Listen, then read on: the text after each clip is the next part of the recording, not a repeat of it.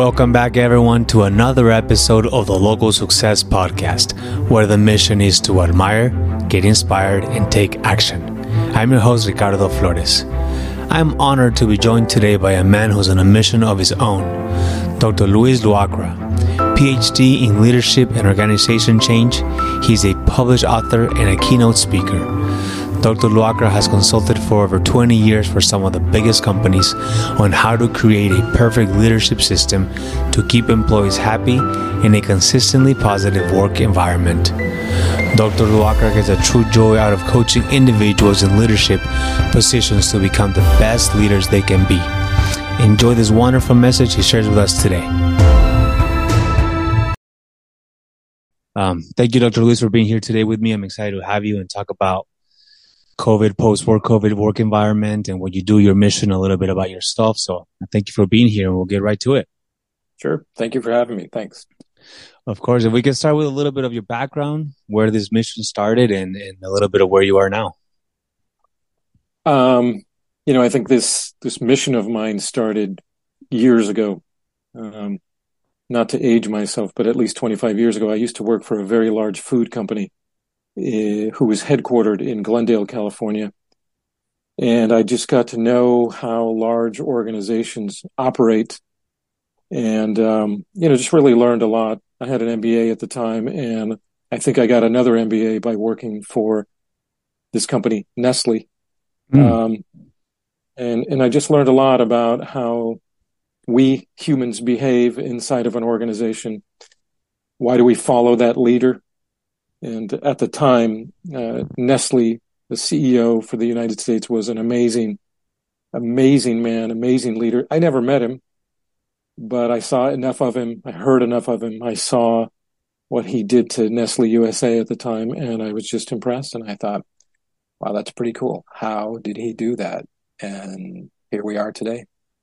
Would you say you have always been curious like that as a little boy too? Well, tell us a little bit about your upbringing and what even drove you to have the interest. Yeah, that's a good question. Yeah, even as a little boy, I was a workaholic.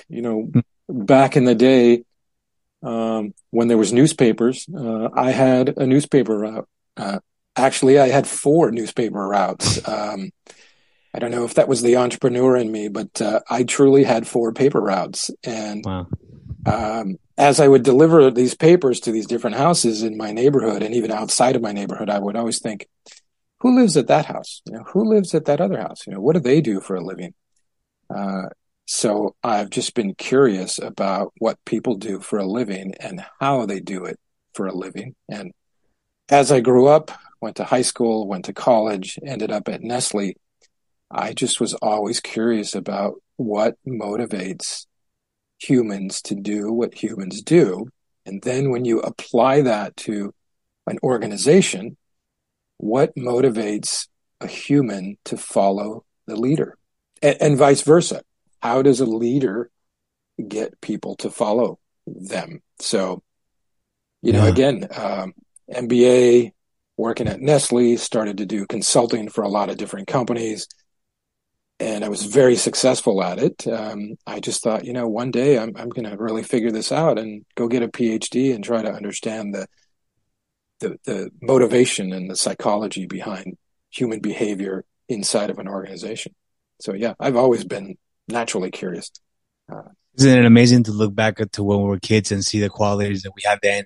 And it kind of makes sense to where we are now. And we go, that's where kind of that came from. Yeah. As frustrating as working on my PhD was, there was this internal thing that I was just curious about. And for anybody who's ever worked on a PhD, you want to give up like 2-3 times. Well, I wanted to give up 7 times. But there was something inside of me that was just curious. I'm curious. How do humans and why do humans behave the way that they do inside of an organization? And, in the world today, it's all about leadership this, leadership that. Well, what is the true definition of leadership? I mean, what are there, like 10 billion books out there on leadership, right? So I just wanted to understand my piece of the pie. And again, just being naturally curious about everything. I'm curious about a lot of stuff. As often as I fly in an airplane, I'm still curious as to how it stays up in the air, right? So elevators, I'm still curious about that, even though it's pretty simple, right? It's a cable based on weight, but I'm just fascinated by that. So when it comes to organization change, organization leadership, I'm just fascinated by so many different styles of leadership, so many different styles of followership, right? And so many different humans wanting so many different things from leadership inside of an organization. So yeah, that's the natural curiosity that I have. I love it. So just to give a little background to the listeners, we connected over the internet, which a lot of relationships have been formed nowadays, specifically on this topic, on this area of leadership and companies. So to me, to hear your mission and aligns with kind of how I see it and the importance of being a good leader. So tell us a little bit of the finding that you've, through all this curiosity and years of studying, what are some of the key qualities you would say that make a leader, and how can someone in charge of an organization and a team accomplish that to be the leader that they're supposed to be? I would say, and again, there's 10 billion books on how to be a leader. Everybody knows how to be a leader, but so in my little world, in my brain, I've identified a leader by two ways. Number one, I believe a leader should have just a little bit of understanding of human psychology. Not a whole lot, just a little. And when I say just a little bit of human psychology, that relates to just understanding and respecting that before that employee is your employee, that employee is actually a human first. And humans, all of us, we have specific wants and needs and desires, right? And because we spend so many hours at work, I just believe that it would be important for leadership to understand some psychology, so all those hours spent at work can be supported by just a little bit of understanding of what that employee is really looking for. I'll give you an example. I know this may sound crazy, but the truth is employees are not looking for a raise. They're not looking for money. But that seems to be what leadership believes is the solution. Well, I'll just throw another $1.50, $3. I'll give you a raise. I'll give you a title. That's not what the human is looking for. But again, understanding just a little bit of psychology would help leadership and that relationship with the employee just a little better. And then the second thing that I have found, not only through my research, but actually working with over 100 different companies, 7,000 different employees, a couple hundred CEOs.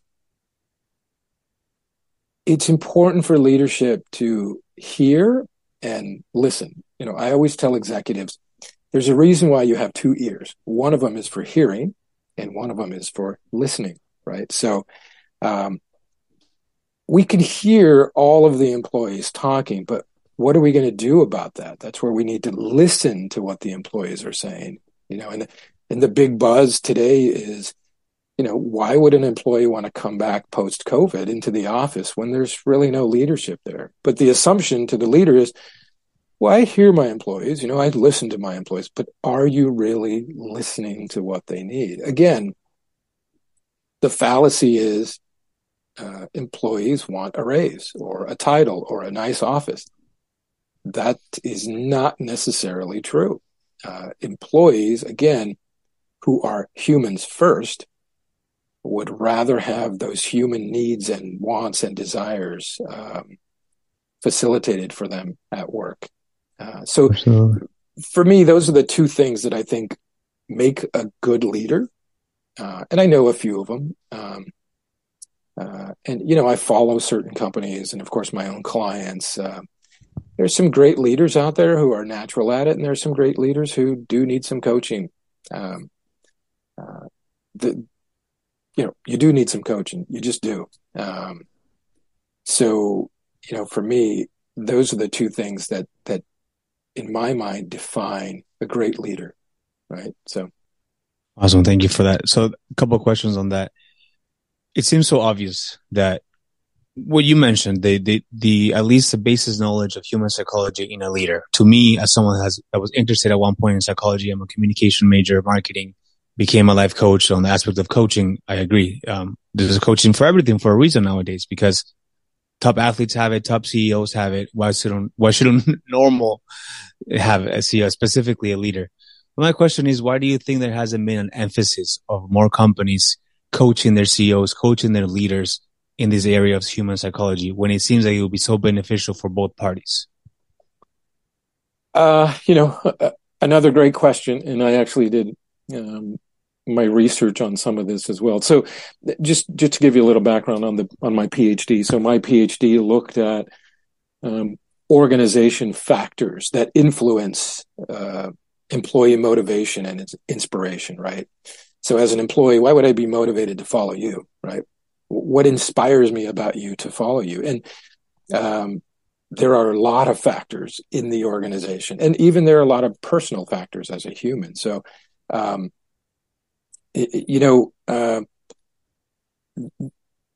think a leader doesn't need to understand all of psychology, but just the basics. And the basic is, my vice president is not a vice president. He's a human, right? My director of accounting is not a director of accounting. He's a human, right? My line level worker is not a line level worker. He's a human first. I mean, that's really what I was thinking in terms of understanding psychology, basic psychology. And why is that not a big deal in organization management, organization leadership? I think for two reasons. Number one, I don't think there's enough of us organization psychologists, right? Officially and legally, I'm not a psychologist, but there isn't enough of us talking to leadership about this topic. Not a lot of people thought about it. I just happened to think about it, and I ran with it. And then secondly, most organizations, and this is going to sound a little odd, but it is the truth. Most organizations are led by a man, okay? And men naturally have a tremendous ego, right? There's no way in the world that a man is going to wake up and say, my business is not doing well. I need a psychologist. It's just not going to happen, right? That's what I've seen. Again, well over, 100 companies, 100 executives and their leadership team. And by the way, I am a man, so I do understand that psychology, right? We, as men, there's certain things we just will not do. And one of the things we will not do is admit that we need help, right? So if I'm running a $5 million business, if I'm running a $100 million business or $1 billion business and something's not right, there's no way in the world that I'm going to instantly think I need a psychologist for my business. Usually it's, oh my God, let me fire this guy and get the other guy. That's how it works. So in answer to your questions, there's just not enough of us. There's not enough of me to go out and talk to the business owners. And when I do talk to these male business owners, they're a little offended.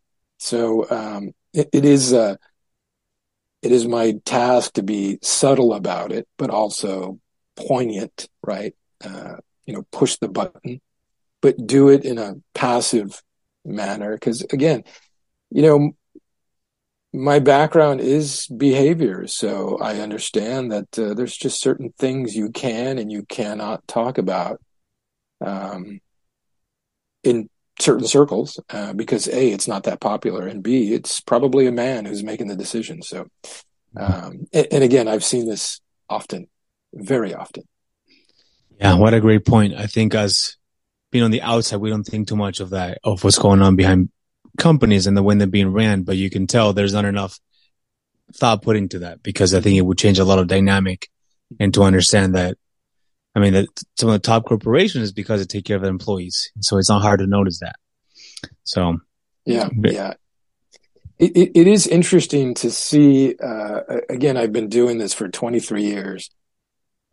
And it's so interesting when I do meet a new client. I hear the same thing, you know, uh, well, my company can't change. Well, you can't get that employee to change, or this is how we've always done it at this company.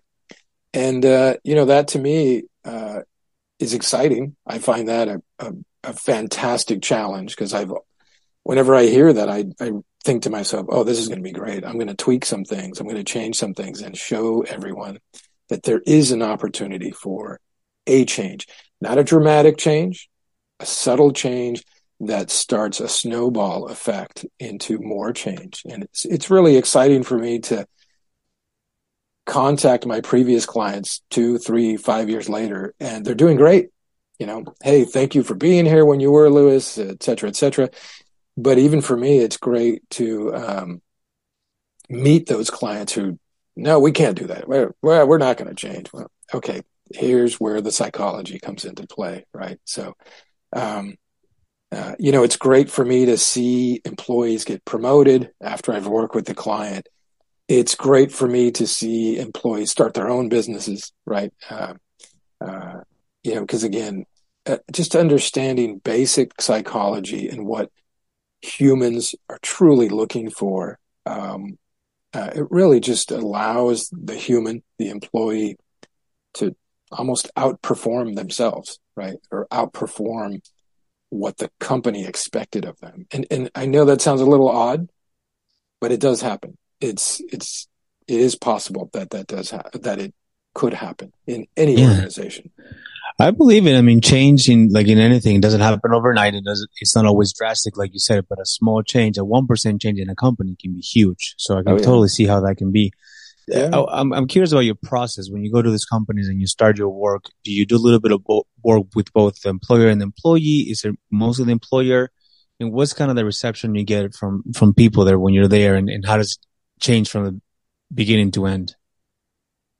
Well, I will tell you, I truly pick my clients. I'll go and interview 3 clients maybe a month, and I may not pick them. I've actually terminated my own clients. And that's a beautiful spot to be in business-wise, to be able to. Oh, I don't enjoy doing it. Right. My bank account doesn't like that when I do that. But sticking true to your values and. Yeah, and if anything, I need a referral. I need good references, right? So if I go into a client meeting and the owner, I can just tell, is not going to play, then I'm at risk. So I have to walk away. Earlier this year, in 2023, I landed a very big project, very, very big project. And I let it go after 5 weeks because, again, I need references, right? That's how I do my marketing, right? So this client was not I can tell this client was just not willing to shift or tweak. And I just knew that this wasn't a good opportunity for me. I feel bad for the 300 employees that were left behind, as I see it. But my process is understanding first what the client is looking for. And I usually am talking to the business owner or the CEO or the board of directors. If I don't feel warm and fuzzy out of that meeting, then we don't move into the next step. If I do feel warm and fuzzy, then the next step is interviewing the employees. And I do have a system by which I can interview employees, hundreds, confidentially, very effective questions in the interview. They're not your typical go to Google and get some interview questions. I created these questions over 23 years of understanding what an organization needs and what an employee needs, what a human needs, right? It's 17 questions, and again, confidential, and I'm able to glean from there so much more than just an answer to a survey question. Again, the psychology that I understand about behavior allows me to glean information from those surveys. And again, confidential. There are things that we slowly start to do. When I say we, I mean myself and the employees, not the client, not the CEO. I really don't need that person in my way, because more often than not, that's part of the problem. So we start making some edits, some tweaks to the organization from a process perspective. And those suggestions are made by the employees via that interview, that questionnaire. So when the human actually sees that there is some traction, there's movement, oh my gosh, that's my idea. And we're actually plugging it in, right? That's where you start to develop that inspiration and that motivation to make a change, right? And as the client, the owner would see these little tweaks and the business starts to perform better, that to me is a very successful project. But that's my process. That's my system, and it really is focusing in on the human, on the employees. Because at the end of the day, the CEO of a company he's not the owner of the business. It's the employees who are the owner of the business, right? They own the process. They own the speed at which they do their work, right? They know it best. They know that one little process better than the CEO, right? So the way I go into business is paying attention to the employees as humans and making those little tweaks as we go along. And at the end of the project, the business, it may have turned 180. It may have turned 40 degrees. Maybe it turned 5 degrees. But that was enough to continue editing and tweaking the process. And in the end, as long as the employees are happy, your business can do all kinds of things. It just can't. If only everyone had the same mentality, right? It would make business so much easier. Yeah, and what's interesting is in my 23 years, I usually get the call, or again, it's a timing thing, how much marketing I'm doing versus who I meet. But I usually get the call when the business owner is struggling with profitability, when the business owner is struggling with the overall performance of the organization, the business, whether it's producing its product on time, whether it's losing customers or gaining customers. I usually get the call when something goes wrong, right? So again, as we talked about earlier, when most business owners are not going to call me, they're not going to look for me when things are going well. I totally get that. Every now and then, somebody does call and say, hey, my company's doing so well, I want to make sure it keeps doing well. Okay, that's perfect. More often than not, I get phone calls. Oh my gosh, I think I'm bankrupt, right? Can you help me? Sure, yeah. And that's another part of organization management that's really simple. It's understanding the accounting side of business. But when you look at overall performance, future value of the business, it's all related to the employees and how they see you as a leader, right? So when I engage a client, I allow all of those things to be satisfied. When I leave, everybody happy. So yeah, that's my process, my goal. Great. So you said the word success, and it reminded me the podcast, the mission, I'm curious about you. You Ph.D., 23 years of consulting, work for a big company. You've done it all. What keeps driving you, and how do you view success now, and how did it change from maybe when you were in Nesta and now you're doing this and you have a mission that we'll talk about in a little bit, but what is success to you, and how do you measure that? Maybe you're there or you're still not there. How do you view it? I think I'm there. I think I'm there because I have enough. I've seen enough success with my clients, and success to me for a client is minimal employee turnover after I've been there. And then the organization itself is doing much better financially. And then the organization can actually innovate and produce better products, better services. I've seen that. And I learned some of that when I worked at Nestle, but I've been in companies where they can't keep an employee because the employees are unhappy and they quit, and then they hire this other guy and he's only there a week and then he quits, and leadership doesn't understand, gosh, how come I'm losing employees? Mm-hmm. And then the other thing, gosh, my company's bankrupt. How come I can't make a profit? A lot of that, to me, I count that successful when all of that changes, all my employees are the same employees after 20 years, my profitability is really good. It's in the double digits year over year. And I've actually changed companies like that. I remember one company in Houston, Texas, about 10 years ago. No, maybe about 8 years ago. Employees were going down the street for a new job because there was 50 cents more, right? We made some behavior changes, not only with the client himself, but with the employees. And here we are 10 years later.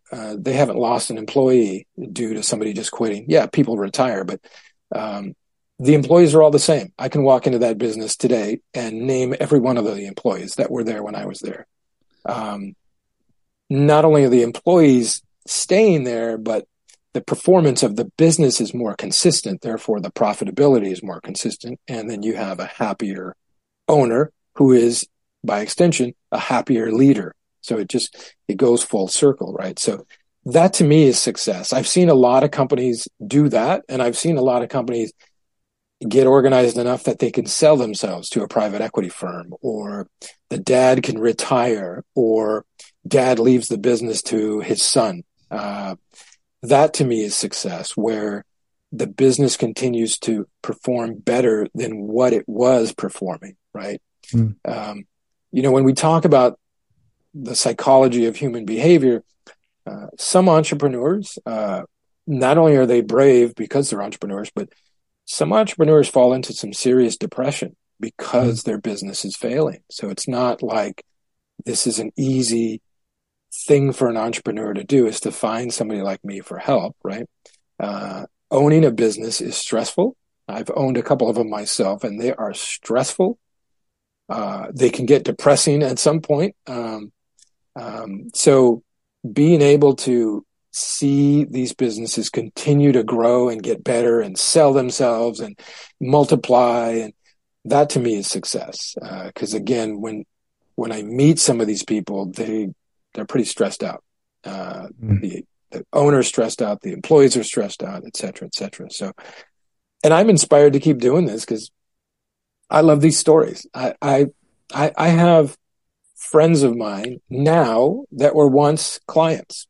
I have former employees of mine who, I'll tell you a funny story, a great story. I went to lunch with a former employee of mine 2 years ago. Well, he happened to invite his current boss of his new employer, and we were at lunch, and his boss says, Louis, tell me about yourself. So I started talking about myself, and my former employee said to his boss, sir, everything I've done at your company to make it better, I took from Louis. And I said to my former employee, I said, wait a second, you've never said that to me. He and I have become friends ever since.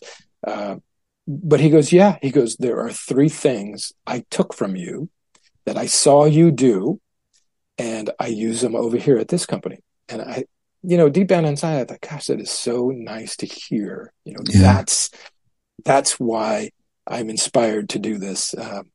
Another quick story. That sounds like the ultimate compliment, by the way.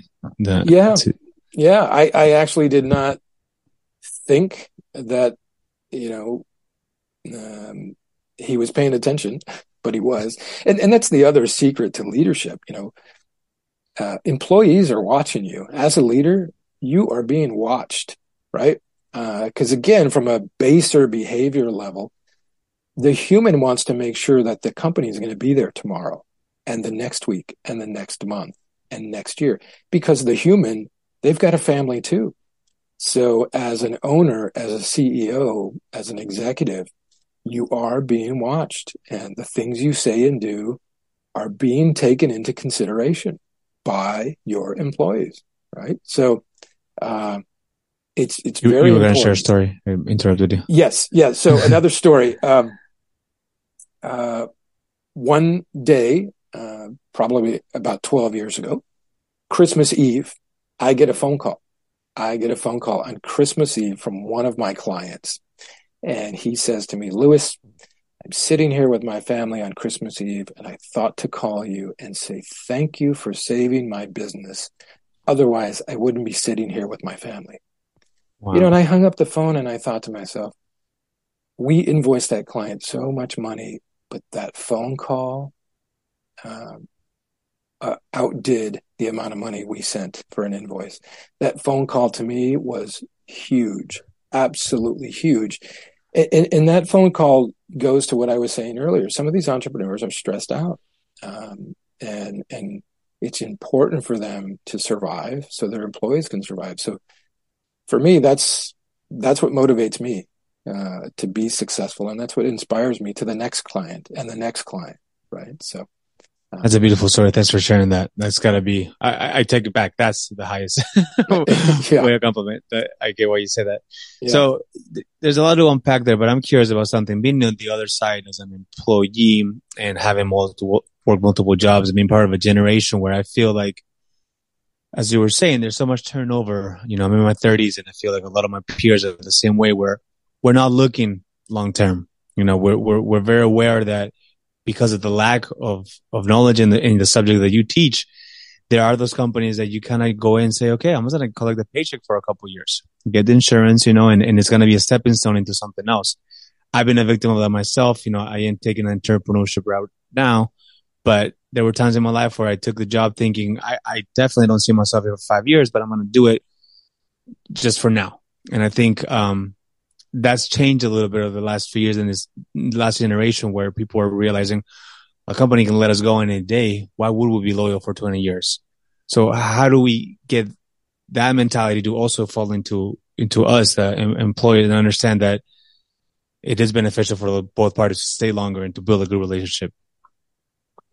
You know, that's a loaded question, you know, because there's a lot of different responses that could come from that, right? I think some of that is the responsibility of leadership to make it attractive to stay longer. But at the same time, the younger generation, and there's always going to be a younger generation, right? There are some good things to look forward to in this younger generation, right? But as the world turns, change is inevitable, right? So every generation that comes behind us will experience a different environment, whether it's work or political or global. But I think it's for both of those groups, the generation, the younger generation, and the leadership, to understand that there is an opportunity to make a career out of this job or that. But I think what's happening today is there's so much opportunity out there, or at least the idea of opportunity. You know, the old saying, the grass is greener on the other side. Mm-hmm. Yeah, everybody believes that. Everybody does. That's why we have entrepreneurs. That's why we have people who hop from job to job. Can we capture some of those employees and make them stay? Yeah, you can. I believe as a great leader, you have the ability to attract and retain, right? And there are organization factors that allow you to retain. But you can't manage human behavior enough to keep the generation from career hopping, because they believe the grass is greener on the other side. You know, working at Amazon is probably better than working at Google, and vice versa. Mm. Working at Microsoft is better than Amazon. Okay, fine. Working for, if I'm a welder and I'm working for Rob and he's paying me $37 an hour to weld, but Jim down the street is going to pay me $37.75 to weld to do the same job, I'm going to go work for Jim. Because again, from a baser behavior, humans, wait a second, that's 75 cents more an hour. I got to go do that because what's more important to me? My family. I got to protect my family. I got to feed my family. Would those two scenarios allow for that welder to stay at one place? Yeah, it's all about those, not the benefits, but the underlying advantages by staying where you are. Is the organization structured? Do I have a clear path for promotion? Does leadership listen to me? Does leadership hear me when I talk? Do they take my suggestions? Am I happy here? So those are the things that even the guy who owns a job shop in Louisiana, he needs to take into consideration, just like Amazon does, right? Mm. The only disadvantage that Amazon and Google would have is everybody wants to work there at least a year because it looks good on your resume. I mean, we did that at Nestle, the rumor at Nestle was, hey, just get Nestle on your resume for 10 or 15 months and you're good to go. Mm. Because again, baser behavior is going to make you do that. But the trick is to get leadership to hang on to that. There's a lot of different things leadership can do to their own organization to keep those employees happy. I mean, at the end of the day, you got to keep the employees happy. And again, as I said very early on, leadership believes that, I'll just give this guy $1.50 raise and he'll stay here. That's not the answer. That's not what the human is looking for. It's just not. Yeah, man. Yeah, that's being on the other side. Like I said, you're hitting on the things we would like to hear as employees. So let's go back to the mission now, which is, we connected over a message that you're trying to convey and specifically talk about this post-COVID work environment. So let's touch a little bit on that. Where do you see companies going, and where do you see the pros and cons from going back to the office, from staying home, and how do we navigate this as leaders? Well, I hopefully I've conveyed what I believe are basic leadership skills. Minus COVID, I believe that there are basic leadership skills that every leader should consider, whether you're the $5 million job shop in Louisiana or whether you're Amazon. So now the question becomes, some of the employees don't want to work here anymore because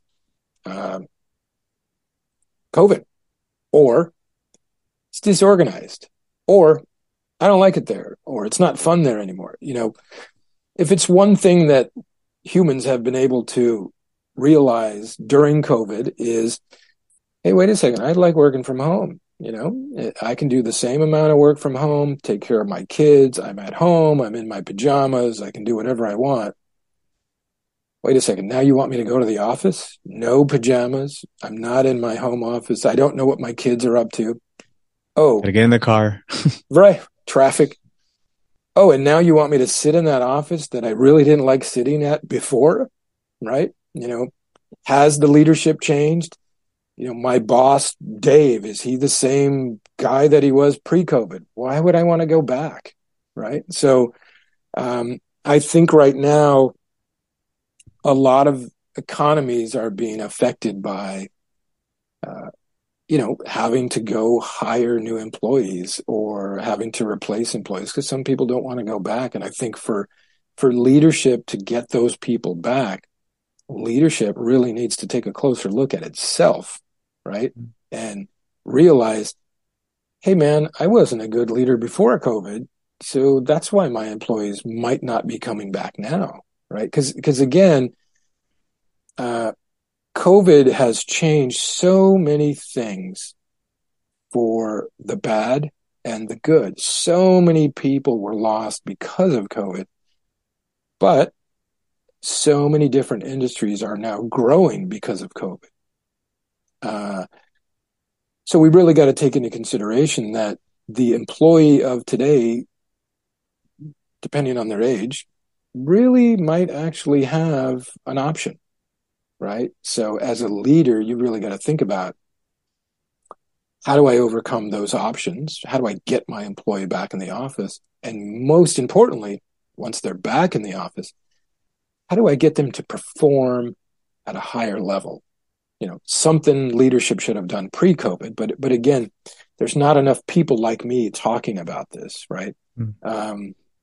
I think it's important for leadership to understand that, post-COVID, it's time to get back to work. Let's go. In the United States, the unemployment rate has been the lowest it's been in decades. The economy is moving forward. Inflation is being stabilized, et cetera, et cetera. Let's get back to work, but not the way we used to, not in that leadership style that we had before, right? Again, I really believe that some of the struggles that some businesses see in getting the employee back is based on their original leadership style. Again, I've been sitting at home in my pajamas for the last 2 years, and I'm making the same amount of money. Why would I ever go back to that office? Traffic. My boss is not that friendly. He's not that nice. There's no vision for the company. There's no growth in the company. I'm going to find me a job that allows me to work from home.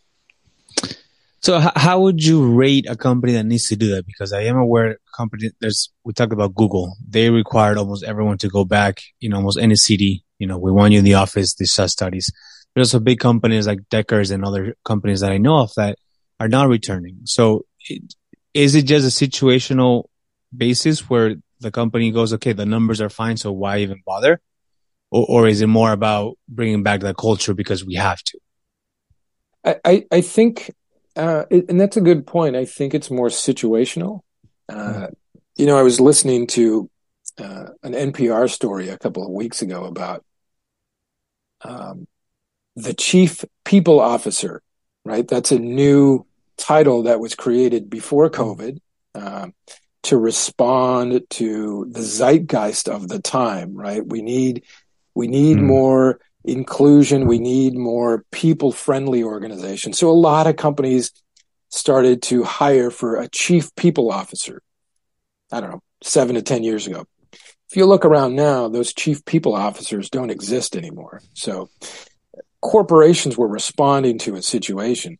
I think what's happening now, corporations are still responding to this wave of people not wanting to go back to work, but I don't think corporations are noticing what the underlying issue is, right? If you turn on the news, people don't want to go back to the office for whatever reason. They're lazy, they're bums, whatever the case may be. But at the end of the day, when you get down into the weeds, people are not wanting to go to back to their office, because it's not a good place to be emotionally, mentally. Again, no growth. There's no vision, right? But the corporate leadership is thinking, come on, man, you need a job. Get back in here. Right? Again, as I said earlier, when you have a company on your resume like Google or Amazon or Nestle, back in my generation, your head gets a little big thinking, well, I can go get a job anywhere. I used to work for Nestle. I have Google on my resume. I can go anywhere. So when Google and Amazon are forcing people back to work, those employees are thinking, you're not listening to what I need. I'm going to go work somewhere else. And ironically, some of those people, because again, we're all humans. We have this basic psychology. Some of those people who leave go and start their own companies. That's how small business in the United States starts. I wrote a book about this, I think 20 years ago. Let's talk about that. Let's talk a little bit about your book, how to get it, and what's it about. Tell us, please. So there's 2 different books. The latest book that I wrote, it's on Amazon. It's called "Do Employees Really Like Working Here?" It's about leadership. I'll post the link on the bio, everyone, so we can find it there. It's about leadership, process, and employee motivation. So that book is the culmination of some of my PhD research, and I have to say that some of it, not all of it, but some of it is related to my PhD research, and most of it is related to the clients that I've worked with in the past. Different types of leadership, different types of processes that we tweaked, different type of companies, industries, number of employees. I think it's a great book. I made the book into a workbook. So entrepreneurs can buy this book, read it all about it. And in the back of it, there's some things that you can use, kind of like when we were in 7th grade, you can write in this book. There's things you can use to help you in your business. But I think it's for me, it was a great thing to produce because, again, it's a workbook. People can actually work it, just like we did when we were kids. I'm really old. My first book, about 20 years ago, I think, it talked about how many entrepreneurs there are in the world and what these entrepreneurs do and where they come from. And more often, as I pointed out a minute ago, entrepreneurs come from our natural desire to go do something for ourselves. And then when we have issues at work, then we just quit and we go start our own business.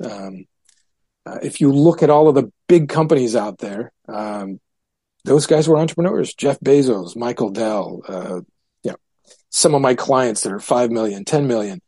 I have a potential client I'm talking to in Houston, Texas, where this is an executive from a very large chemical company. He retired and started his own company, and he's doing much better in his own company than he was as an executive for this global brand. So, and it's the school teacher who starts tinkering with something in the garage and makes a business out of it, right? So I think both of the books are very good for people just trying to understand their own business, right? And just a little bit, particularly for my PhD-based book, just a little bit of psychology, trying to understand how to motivate and inspire those humans. Because again, post-COVID, nobody wants to go back to work. And if your organization is not fun, not a good place to be, no vision, no goals, you're not going to get that employee back. You'll get a new hire, right? Everybody wants a job. So you'll get a new hire like that. But the previous employee, you're not going to get that person back unless the business is attractive to them. Awesome. Well, thank you so much for all that information. I'm really happy we got to talk about something really important that's happening. And I know your mission now is to share the message in places. So you are available for booking, correct, through your website? Yes. So everything is through my website. It's right back here. One of the things that I enjoy doing is talking to different groups, whether right in the conference room to executives or even a room of 100, 150 different executives, leaders. And the moments that we had here are just a snippet of, everything that I've seen out there, everything that I've researched. We talked earlier about my curiosity. I am constantly researching and moving forward with behavior inside of organizations. I'm currently finishing up a document that's being published, and I'm actually working on some research that's furthering my current research. So, and again, one of the things I enjoy doing is when I meet clients, I'll take little breadcrumbs of information that I get to share with other clients and groups that I talk to. So I love it. I'm just curious, is anything besides researching that you do? How do you relax on your own time? Well, it's funny. When it's time to sleep, I sleep. Especially living in California, I can sleep through an earthquake. But when I'm standing up and it's ready to go, I'm just fascinated with just humans in general. When I go to the airport to catch a flight, I'll go early on purpose just so I can watch the people. I call it the human aquarium, right? That's good. But that stuff is what I do to entertain myself, to relax, believe it or not. But yeah, I just really love what I do. And I just, I'm just going to keep doing it because it's fun. So. I love it. Well, I appreciate your time. I know that you have a pretty important message to spread, and I hope you continue to do so. I'm happy that you came on. And anyone interested, just the name of the website so we can check it out. It's actually my name, Louis Luacra, Ph.D.com. Easy click enough. on that. Yeah, and there's a lot of stuff in there that you can link to. My book's on there through Amazon. You can book me for speaking engagements. You can book 15 minutes of my time. We'll do a Zoom call. We can chit chat. So yeah, everything's on that website, Luacra, Ph.D.com. Awesome. And I'll link everything up as well. Make sure you keep up with what he's doing. And thank you once again. I'm excited to keep connecting and keep hearing what you have to, the message you have to share. Sure. Thank you. I appreciate your time. Thanks. Thank you. Of course. I'll talk to you later. Thank you all for listening. I hope you received as much value as I did from this conversation. And if you enjoyed Dr. Luacra's message, contact his website for any booking information. If you're loving this podcast, please hit it with a 5-star rating, and I hope you come back next time.